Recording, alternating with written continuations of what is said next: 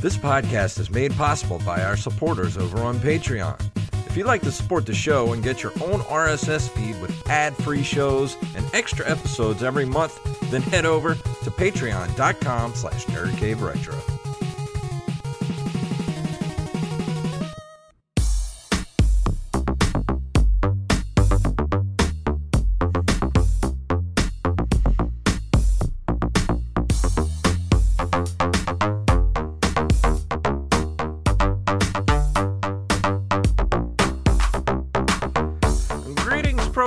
And we are back for another episode of the Nerd Cave Retro Show. My name is Jason Robbins. And my name is Derek Diamond. So it sounds like we both had an eventful weekend. How did the shoot go? Very well, actually.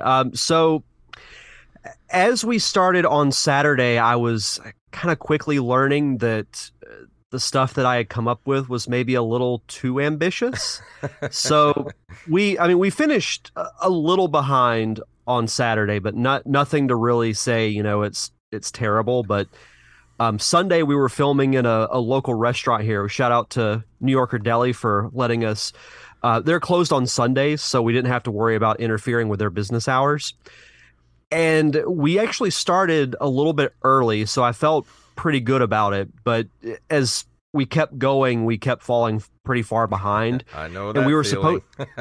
So then when we were finishing at New Yorker, we were supposed to film 3 scenes there, then go back to the office building that we filmed on Saturday to get other content. Mm-hmm.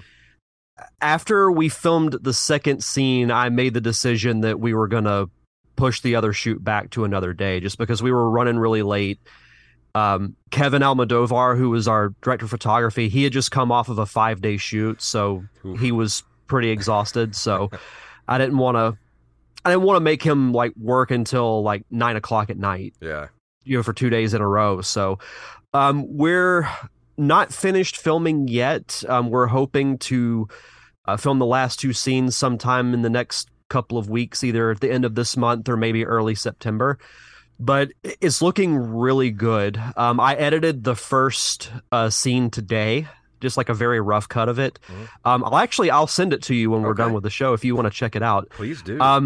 Yes, I'm very happy with how things turned out. The cast was great, crew was great. I have really no complaints about it. It was good to be back on a set, and I felt much more comfortable and confident in my abilities as a director than I did with the Parker Summer, because I had never done it before at that point. So with this, I kind of knew what I was getting into. I had done several rehearsals with the cast, so I felt like I got to know them a little bit. So I wasn't like just meeting them for the first time, on set. So yeah, and having people, like Steve Wise and Kevin there is always good. I wish I could have been there to help, but of course I had this show. Yes. My band, Falls from Grace, we opened up for Post Profit on Saturday, and that show was booked like 3 months ago. So, and unfortunately, they both landed on the same weekend, so I was not able to be there for the filming of your short film. I'm so sorry. Hey, you have your own stuff going on. Like, the show looked like a lot of fun from the pictures I saw. It was fun, but it was tiring. I'm getting old, man. I can definitely feel it the next day. Oh, trust me, I'm getting to that point too. Like today, so I put this in the Discord, but if you took like a piece of Jell-O and put it in the microwave for about 5 minutes, that's how my brain feels right now. I know the feeling. My body feels like that. That's what my body feels like right now. I've been living on a steady stream of ibuprofen since Saturday. Yeah, I imagine I'll probably be asleep not too long after we do the show. There will be no episode of Feature Presentation tonight, just FYI. I was going to do a kind of a knee-jerk breakdown of everything with my producer, Chad Sanders, but we're both quite tired, so I was just like, I'll just take the week off and be back next week. So yeah. Everybody will understand. Same thing, no open micers tonight. We have a pretty big guest this week, and he couldn't do tonight, so we're going to record Friday. So if you're listening to this when this drops for, after we record here tonight, this Friday, you can join us for a live open micers at the normal time, 7:30, but it'll be on Friday night, Central Time, 7:30 Central Time. Be there and hang out with us. Some Friday night podcasting. I love it. Yeah, but we got quite a good bit of news to get to tonight. You ready to jump into it? Oh, sure. And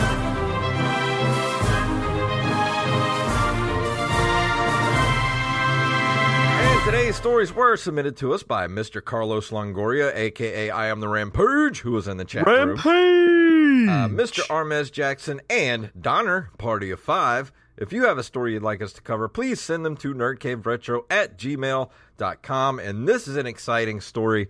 A couple of the guys sent this at the same time. But earlier this week, this is from NintendoLife.com. Super Punch-Out. Yes, I want to continue blocking ads. Thank you. Super Punch-Out hidden two-player mode discovered 28 years later. There's been a historic discovery made within the 1994 Super Nintendo released Super Punch-Out. A Twitter account known as Unlisted Cheats has uncovered a hidden two-player mode in the game.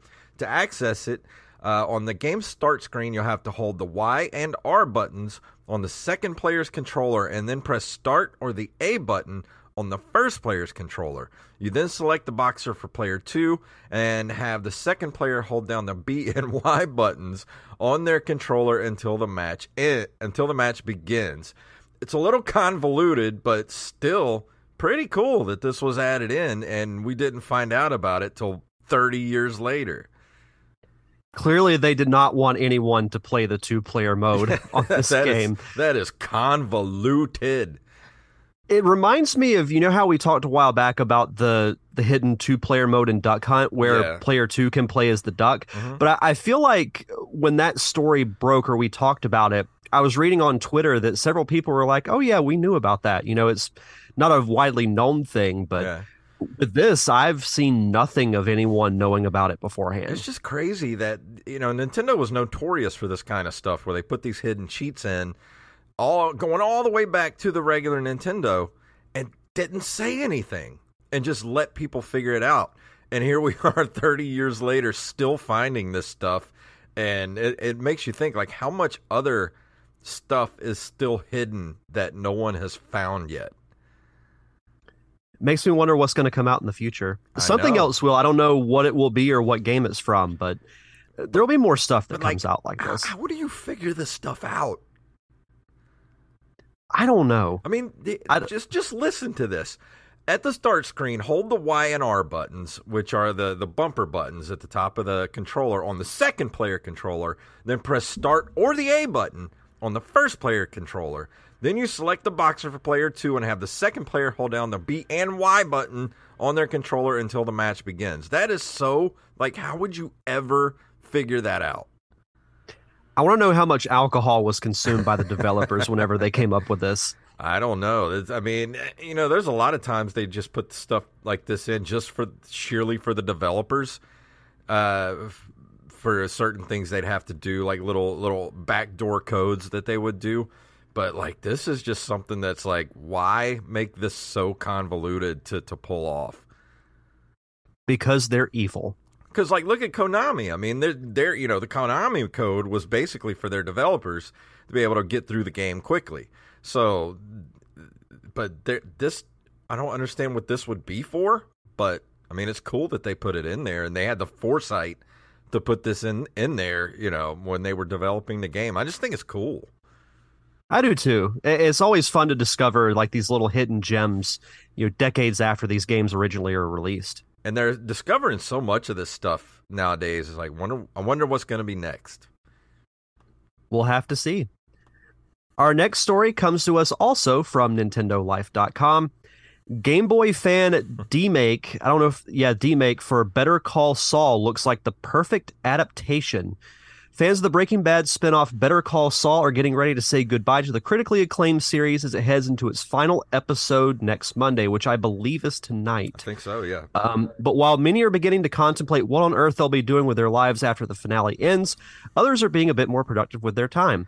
Take YouTuber Lumpy Touch and artist Game Boy DMakes, for instance. As reported by our brand new sister site, Time Extension, the creators have concocted a beautiful Game Boy adaptation of Better Call Saul that effectively demakes some of the show's most iconic scenes. And there's some screen caps in the article as well as a video. It looks really cool, and I wish that like something like this would be made. There was a story that came out. I can't remember if we talked about it on the show or not, but if there was like a Grand Theft Auto style game in the Breaking Bad universe, I would buy that day one. I would play that. I would play this. I would play a Game Boy Better Call Saul Breaking Bad game. I would too. I've only watched the first season of Better Call Saul, and I just haven't caught up with it yet. But I love Same. Breaking Bad. Like I love Yeah. that universe. I liked Better Call Saul. I watched the first season, but like you, I just kind of fell off after that first season, and then season 2 started, and I was like, oh well, I'll just catch up. I'll catch up, and then next thing you know, it's 5 seasons later, and I'm like, shit, I still haven't watched it. Yeah, and I mean Breaking Bad to me is one of the best shows of the last 2+ decades. Oh yeah, And people say great things about Better Call Saul as well. So I would play this in a heartbeat. This is really cool. I love that universe. So I think having a video game adaptation of it would be awesome. it's cool now. Now that it's ending, I get to go back and binge watch the whole thing and not have to wait for the finale. Yes, absolutely. For this next story is also from NintendoLife.com. Shredder's Revenge meets Murder Mystery and Brock the Investigator coming to Switch. If Teenage Mutant Ninja Turtles Shredder's Revenge got you hooked on reptile-based beat-em-ups, Cowcat Games has announced that its point-and-click adventure and beat-em-up hybrid Brock the Investigator will be coming to Switch this winter. The game releases on Steam a little later this month, August 26th to be precise. The new trailer is up on Steam now. Unlike the straight-up punch fest of Shredder's Revenge, Brock promises that adventure and mystery will be the driving force behind the game. Think Disney's Zootopia meets Mad Max, as the game follows an alligator detective forced to investigate a mystery in a post-apocalyptic wasteland. I'm down for this. This looks awesome. Yeah, the trailer looks pretty cool. It doesn't show a whole lot. It's only like 30 seconds, if that. I love but it looks the really art cool. Style, though. The I art style do is too. very DuckTales era, like Tailspin era Disney stuff. Like that's the art style, and I'm there for it. Yeah, that sweet spot of like the late 80s into the early 90s kind of style. Yeah. I love it. I would play this easily. Does it have? It doesn't. No, it doesn't have an official release date yet. I was looking to see if there was a price, but they don't include the price. I imagine this will probably be around $20. I think so too. But it's real quick, but everybody should go check out the trailer. It looks like a lot of fun. It looks so good. I love the style of animation and character design. So as soon as I saw this, I was like, oh, I'm getting this when it comes out. Same. Touch Biloxi in the chat room. What's up, sir? Touch Biloxi, what's going on? Our next story comes to us from comicbook.com. PS4 reaches final sales total. Since first releasing back in 2013, the PS4 has gone on to become one of the best-selling video game platforms of all time. With the PS5 now being Sony's primary console, though, PS4 sales have naturally started to wane in recent years. Now, as a result, Sony says it will no longer be counting any additional sales of the PS4 moving forward. It's opted to no longer publicly report the sales and shipments of the PS4. Let's see. Because of this, the lifetime sales of the PS4 now sit at a little more than 117 million as of March 2022. Moving forward, the PS4 will likely still continue to sell a couple 100,000 more units, but since Sony won't report that data, we'll never know the specific number. As such, this 117 million number will end up becoming the lifetime sales total that is attached to the PS4 moving forward, which puts it as the 4th best-selling video game platform ever, only behind the original Game Boy and Game Boy Color, the original Nintendo DS, and the PlayStation 2. I honestly, I love my PS4. I'm in no hurry to get a PS5. Honestly, I may just skip the 5 and wait for the 6 to come out because, I mean, we're already like halfway there. But it just, I'm surprised that they are going to stop counting the sales because aren't they still having problems getting PS5s out into the public? And that's why they actually started producing more PS4s during the pandemic because they couldn't get enough PS5s out. I understand it, but still, if it continues to sell well, I mean, don't you want to add those to your total? Like, exactly. like what if the PS4 surpassed like the Game Boy or the Game Boy Color? And Touch We would Biloxi never know. came up, is in the chat room, says loves his PS4 Pro, but he's worried about the digital services going down. And yeah, that's a distinct possibility, but that's not going to be for a few more years, which is why I think it sucks that everything is digital now. And I still love to have physical copies of games. Like if there is an option, I'm always going to go for the physical version because I just don't trust companies to still be like, if something, say the Nintendo Switch, like they, a couple years down the line, Nintendo just says, all right, the Switch shop is shut down and you can no longer access any of your games that you bought in the Nintendo Switch store. Like, that'll suck. Mm-hmm. I don't know if we'll ever go fully digital. I think that would be a huge mistake. And I will say I've transitioned into being more digital than physical, but I always think you should have the option. Oof. Touch Biloxi says he owns like 100 PS4 games digitally. Yeah, if something happens to that to that digital store or whatever, that's gonna hurt. That's gonna be rough. I don't like that. Mm-mm. But the last story here for tonight is from MyNintendoNews.com. Sega reveals another batch of games for the Mega Drive Mini 2. Sega announced another batch of games for the upcoming Mega Drive Mini 2 console, which is coming to North America and Japan on the 27th of October. Let's see. Here we go. Cartridge titles: Game Ground, Phantasy Star 2, Populous, Sorcerian, Tugi-U, King Colossus, Viewpoint, and then Sega Mega CD titles: Echo the Dolphin CD, Robo Alesta, Romance of the Three Kingdoms, the Third, Shin Megami Tensei, and Tenkafubu Eliu Tachi no Huku. I hope I said that right. Close enough. And most of these I've never heard of, except for Phantasy Star and Populous. I mean, I've heard Echo the Dolphin, too. Yeah, same. Other than that, I have no clue what any of these games are.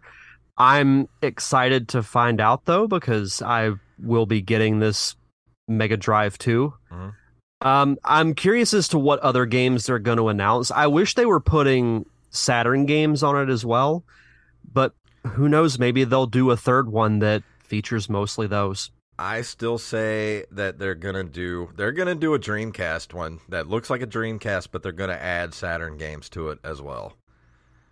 I think that might be the route to go. And yeah, the N64 Mini, I don't think it'll ever happen. Touch Biloxi, that would be nice, but I don't think Nintendo has any interest in putting out mini consoles anymore. I think if it was going to happen, it would have happened already. Yeah, or they may. I think just the N64 is so hard to emulate for that they may just skip it altogether and go to a GameCube. But even then, I don't think they really have much interest in even putting out a GameCube Mini. I think we'll see more of the Switch Online options before we get another physical mini console. Yeah, Nintendo. I do like the mini consoles. Like, they're cool. Like, they're cool to look at. They're cool to play because you play on like the original style controller. But I just don't see it. Yeah, Nintendo definitely does not like to take our money when it comes to stuff that we want. But the thing is when when they release something, we're still going to be there to throw money at them, no matter what they do, and that's our fault. They can always count on the fine folks at the Nerd Cave Retro Podcast. But now it is time for This Month in Video Game History.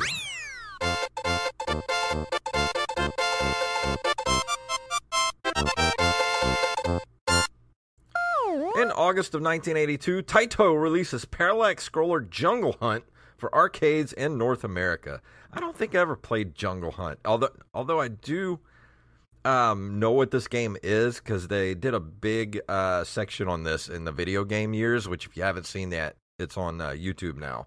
It's a very good documentary series. And I don't know, it's one of those weird, it's kind of like Pitfall, but an arcade version.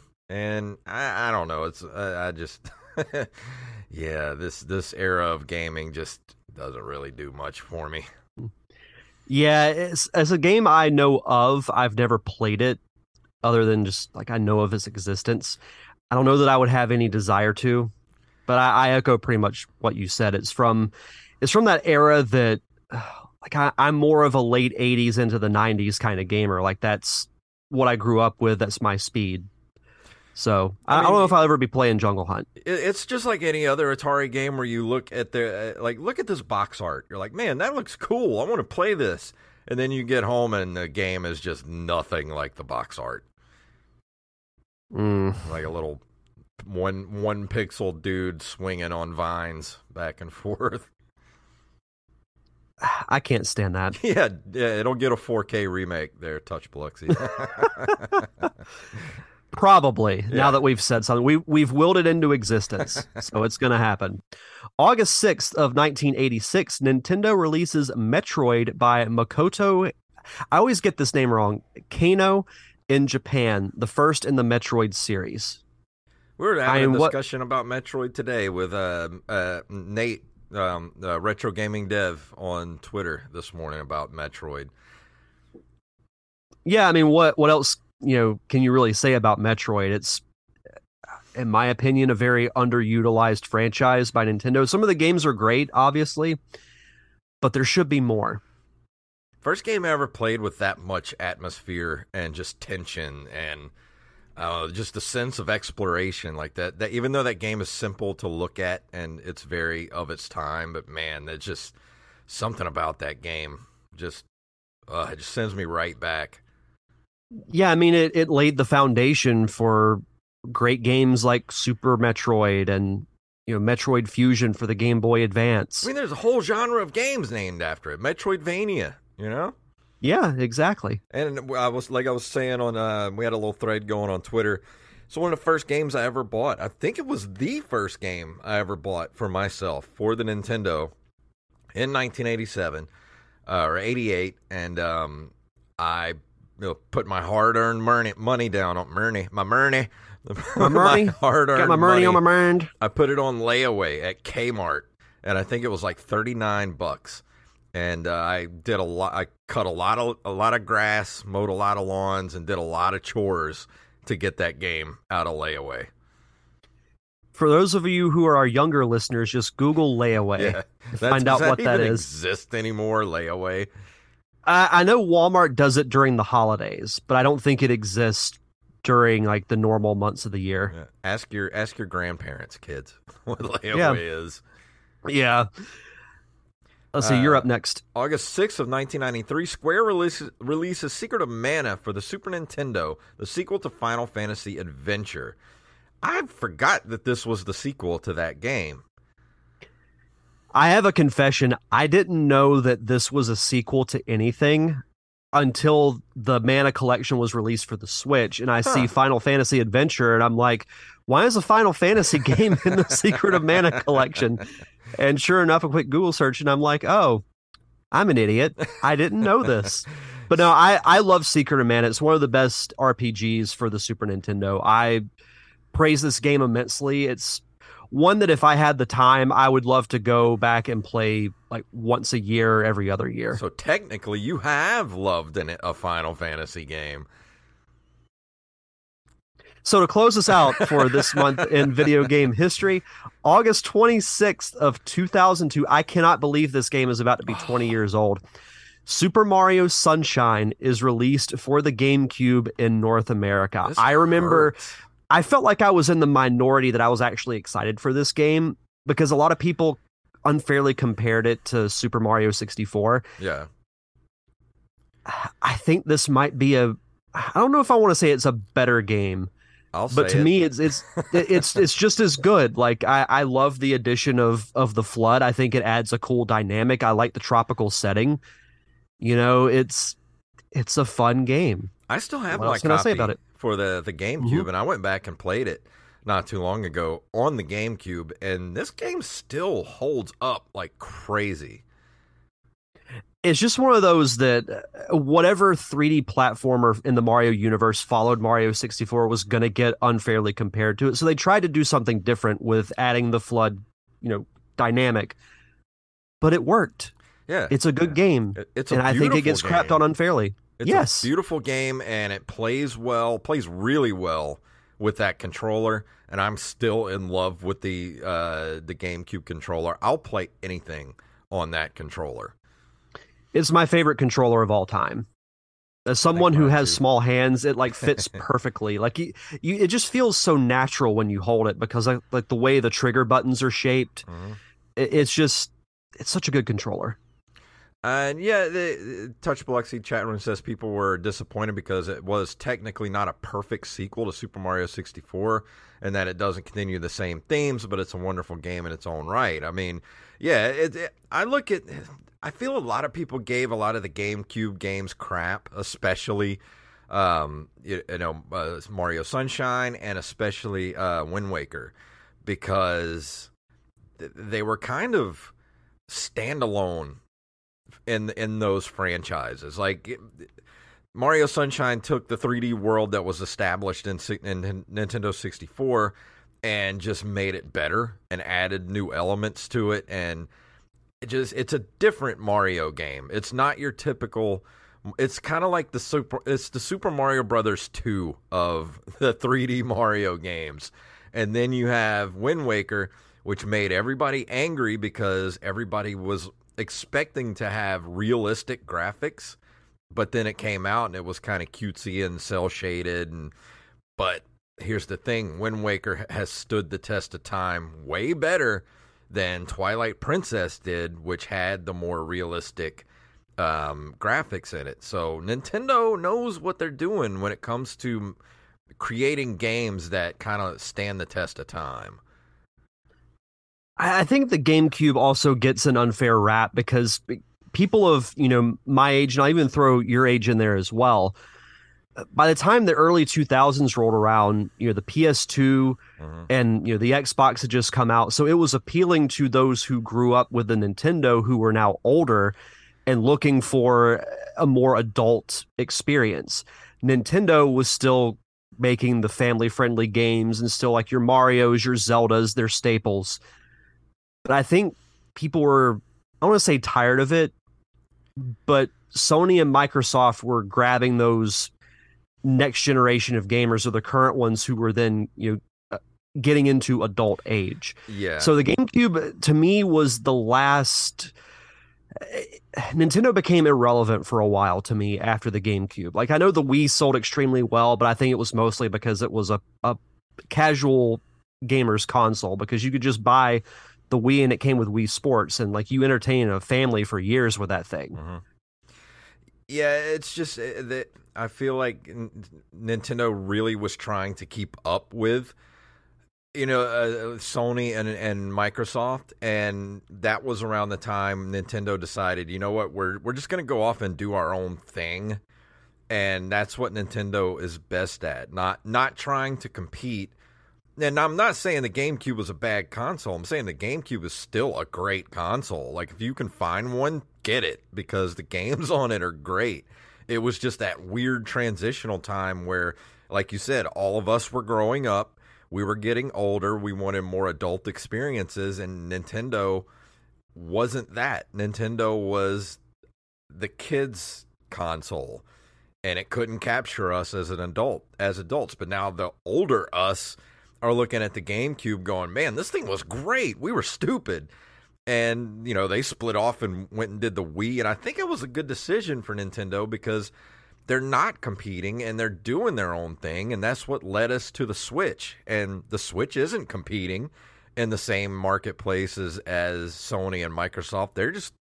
Nintendo's off just doing their own thing. That's why I think they're probably going to have that weird thing where every other console is going to fail, and then every other one's going to be like, the greatest selling console of all time. So I have a feeling the next one is going to be one of those weird half steps like the Wii U, and then whatever comes after that will be the next big thing.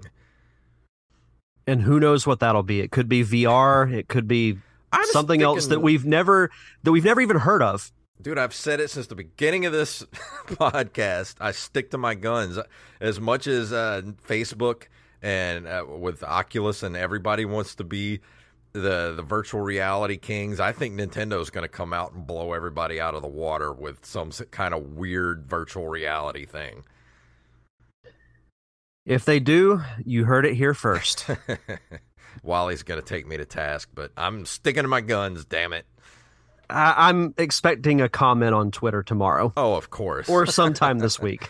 Before we go Shout out to Wally. Yeah, actually, speaking of Wally, I think we're going to record our first episode of the new Nerd Cave News Dump coming up this weekend. So keep an eye out on Patreon for that. If you want to get access to Patreon exclusive content, just head over to patreon.com/nerdcaveretro. And at any tier, you will be able to get that extra content. But before we go into the review for tonight, Derek, you want to give the Patreon shout-outs? Yes, as always, we like to shout out our awesome patrons over at patreon.com/nerdcaveretro. We want to shout out Daniel Salmon, Tyler Watson, Axeblade07, Armez Jackson, Hand Solo, Carlos Longoria, a.k.a. Rampage, Staff Sergeant Sketch, Gus and Penny, Matthew Salmon, Mike Eveland, Brandon Rutledge, and Mr. Joey Image. Thank you all so much for your continued contributions and keeping the lights on for us here at the Nerd Cave Retro Show. And if you become a Patreon subscriber, as Jason mentioned, you get access to our new weekly show.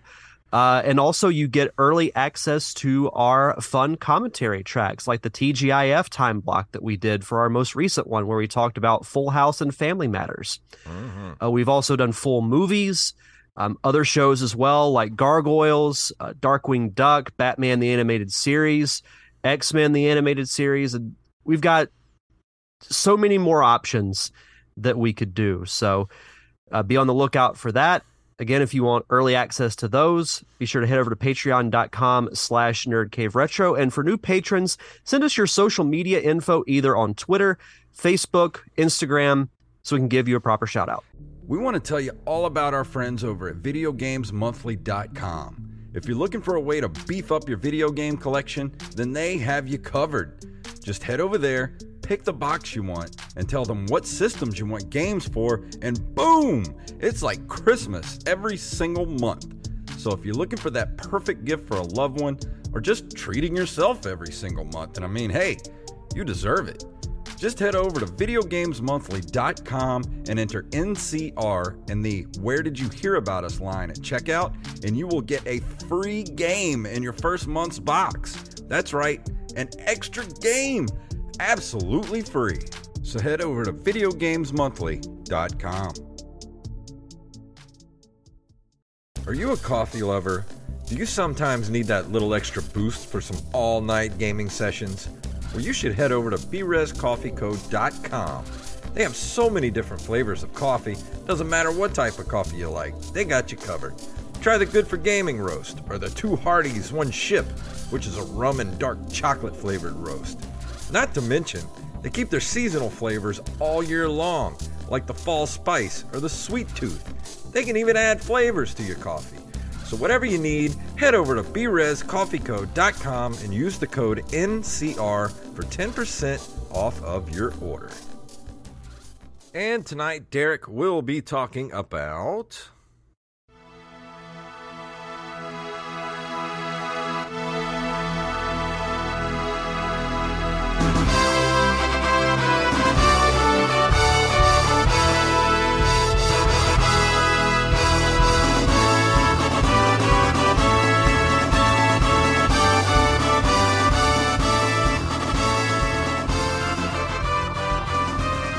If that doesn't motivate you to play sports, well, it doesn't motivate me to play sports, but it's still a fun song.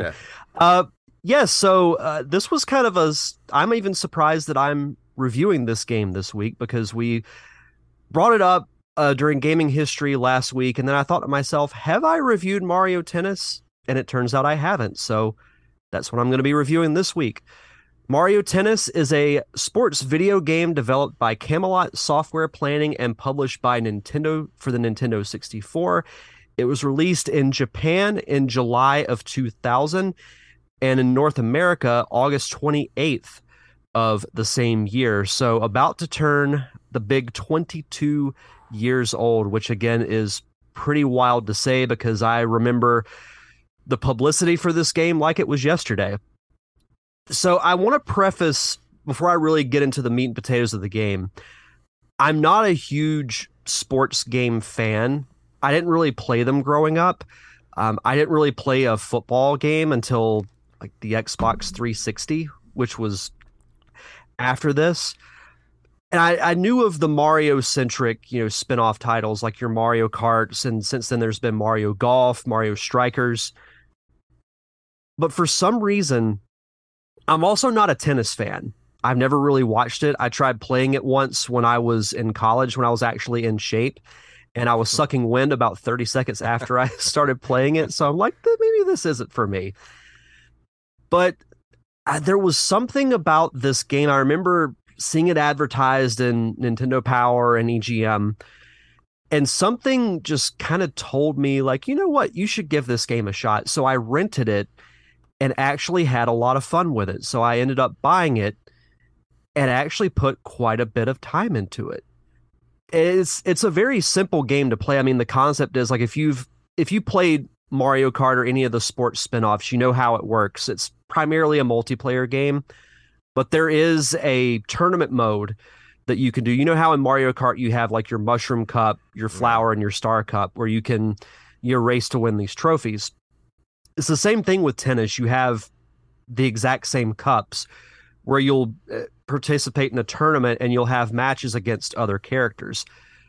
So there are quite a few to choose from. I don't have the full list in front of me, but they all have different attributes and techniques. You know how in Mario Kart you have like Mario and Luigi are your kind of all around type racer.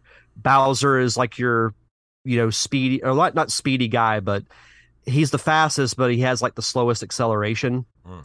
You have those here as well, where Mario and Luigi are your all around, like they're okay at pretty much everything.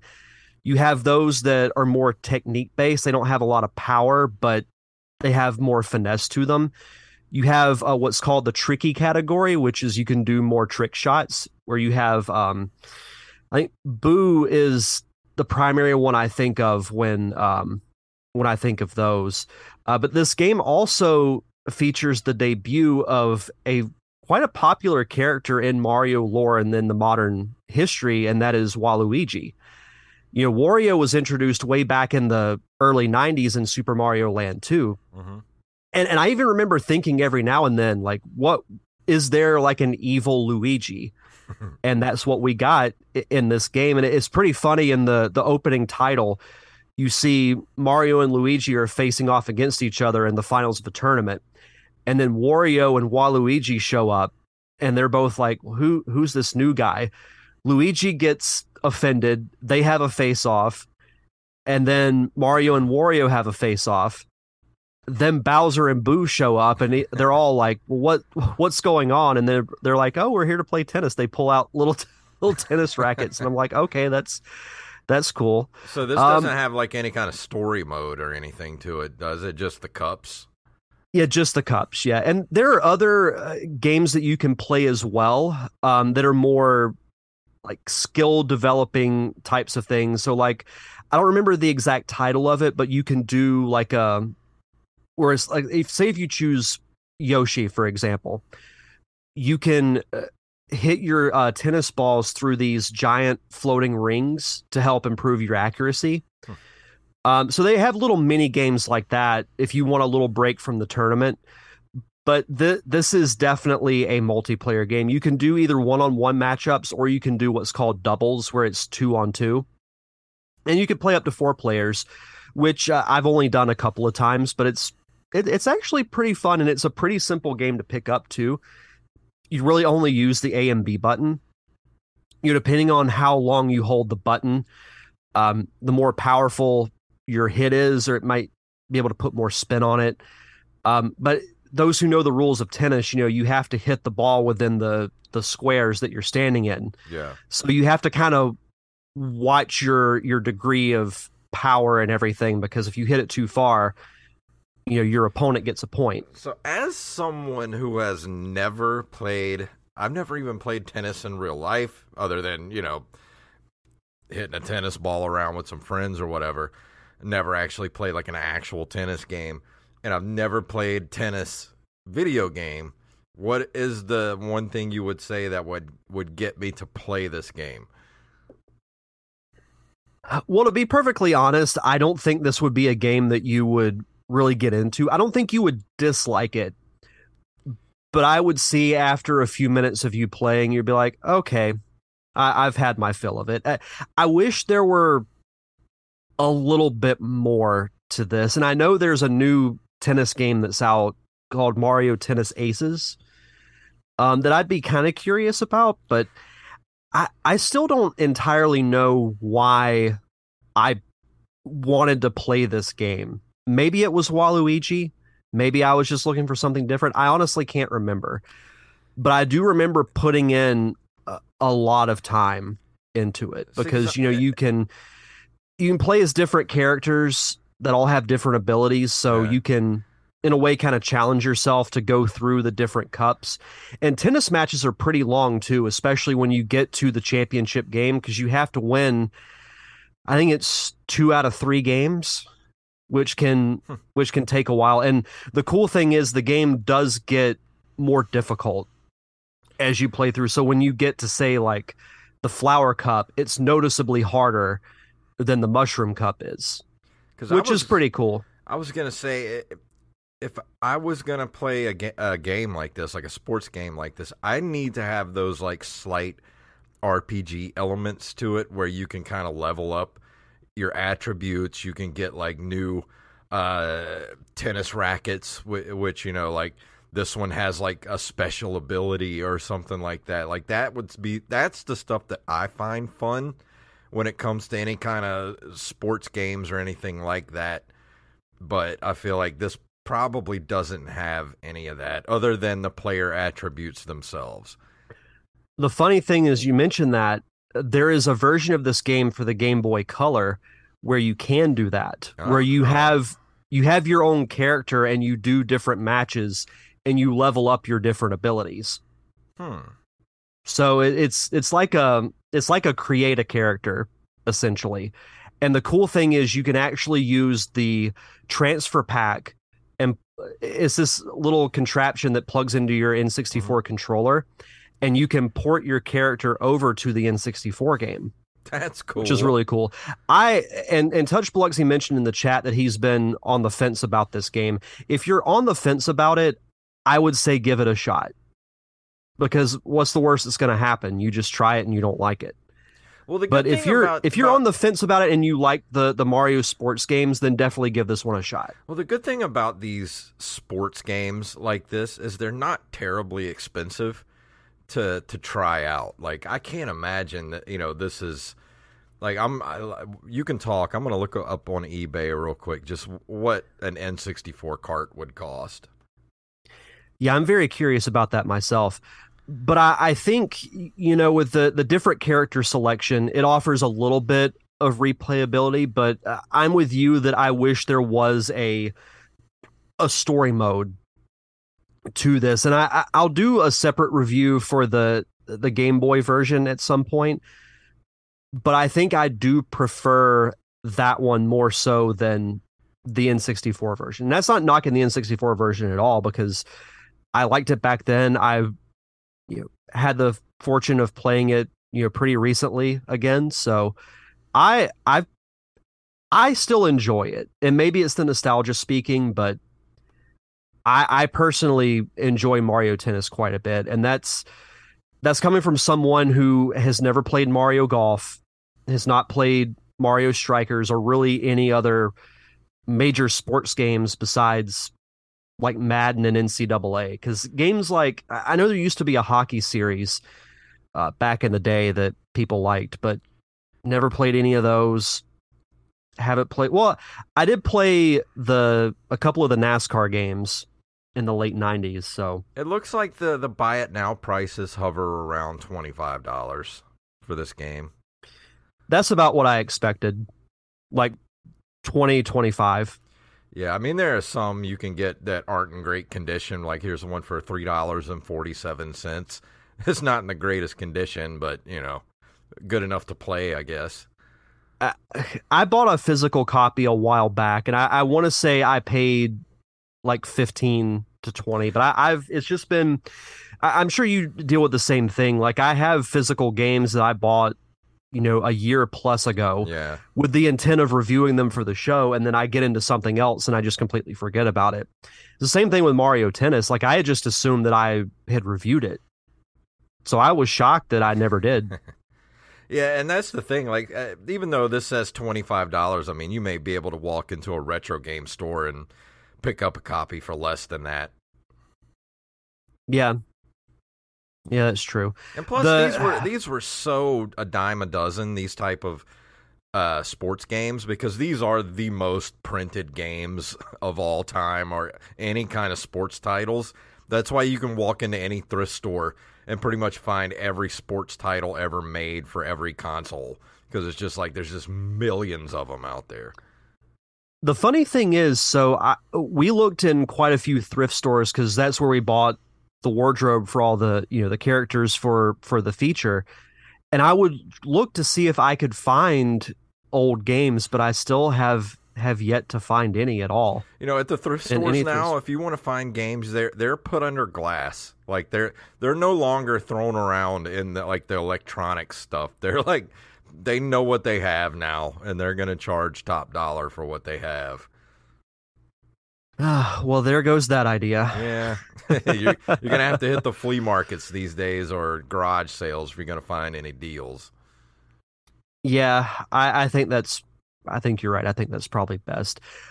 Another cool feature too in this game is that it has Waluigi, who made his debut, like I had talked about, but it also features the return of Princess Daisy, who was the damsel in distress from the original Super Mario Land. Mm-hmm.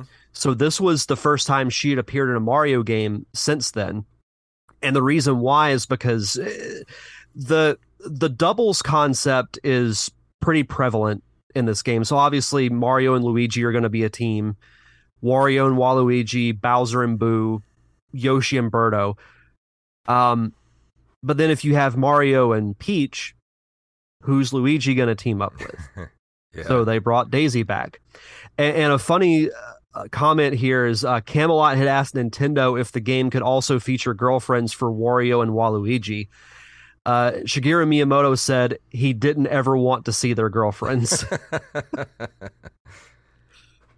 But yeah, so he does have a sense of humor. I could see this definitely being a party style game for that console, because the N64 was a ready-made party console with automatic be able to play 4 players on the console itself without any kind of peripherals. The crazy thing is, we remember when we had to have peripherals to play more than 2 players on a console. Mm-hmm.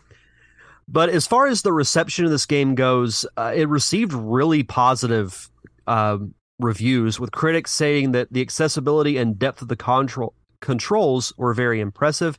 The game physics and amount of content have also been praised. The N64 version received universal acclaim according to the review aggregation website Metacritic. It was a runner-up for GameSpot's annual Best Nintendo 64 Game Award, losing to Perfect Dark. Its Game Boy Color version was nominated for the publication's 2001 Best Game Boy Color Award, which went to the Zelda Oracle games, Seasons and Ages. There's a couple of the reviews. Electronic Gaming Monthly gave it a 9 out of 10. GameFan gave it a 97%.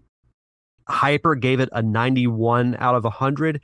IGN gave it a 9 out of 10. And Maxim gave it a perfect 10.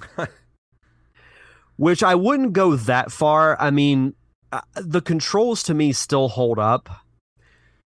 We've said it before. I'm going to sound like a broken record. Playing with the N64 controller is pretty terrible, going back and playing it now.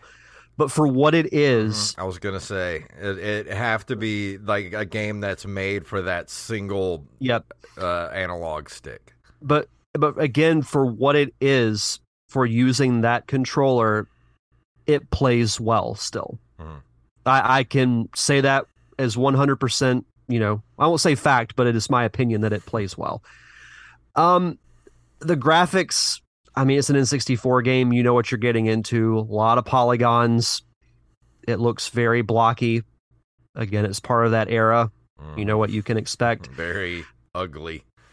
Yeah, it ain't a pretty game to look at.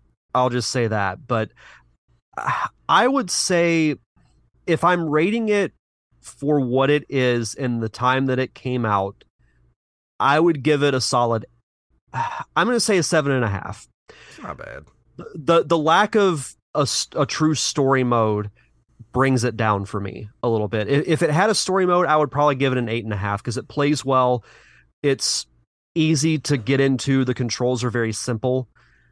Yeah, I'd say a 7.5 is what I would give it. I think that's my biggest problem with games like this from that era is you want to have like a story mode to it, but there really aren't any. That was my biggest problem with Marvel vs. Capcom is that's a great game. Don't get me wrong. It is a solid fighting game, but I would love to have had like an actual story mode to that game.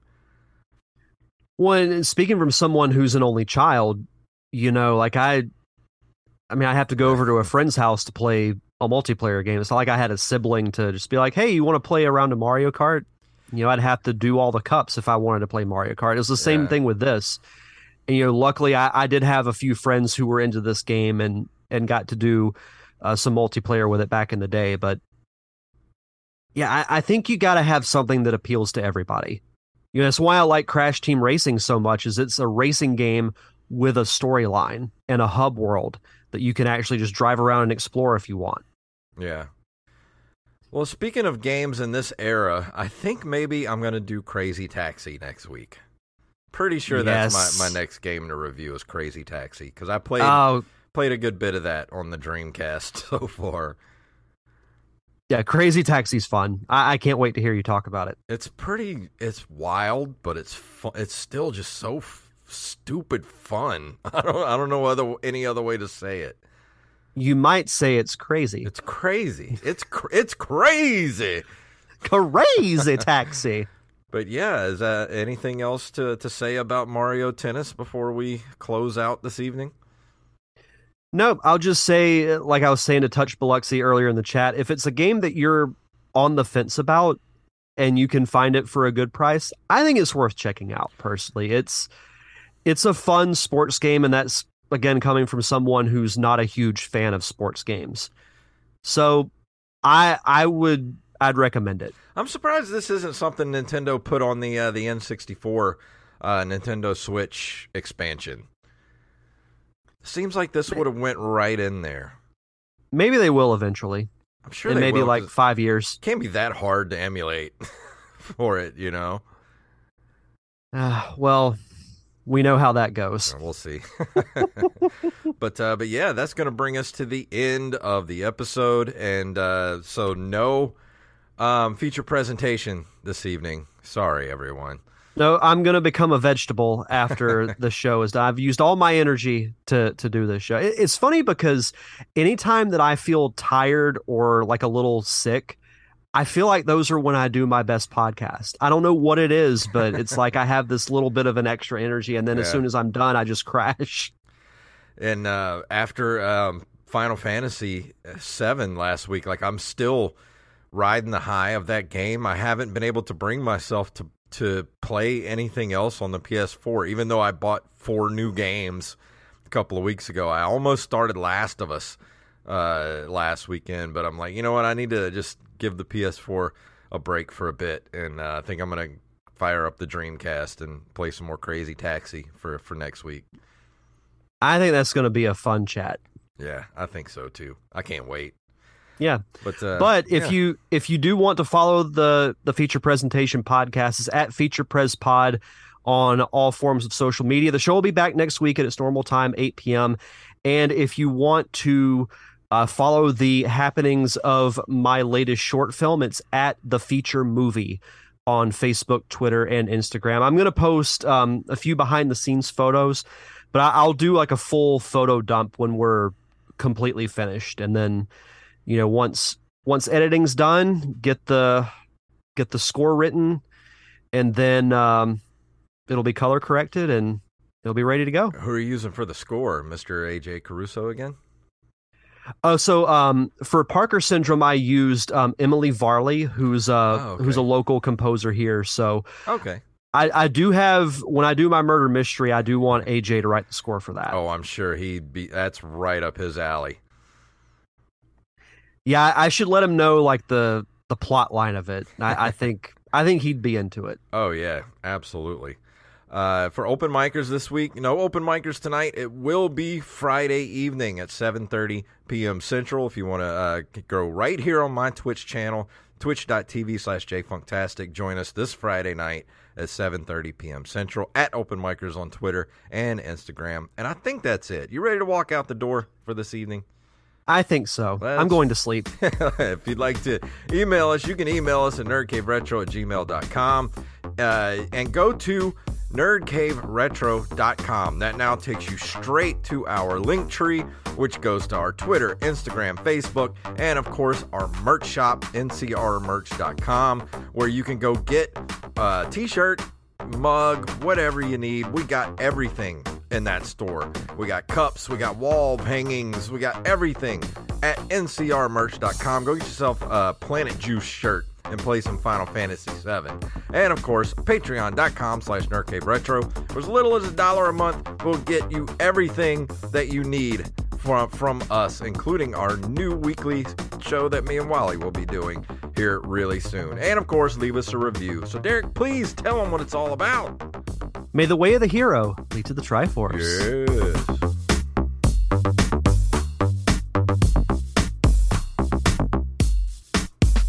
Master Blaster runs Bartertown. A monkey!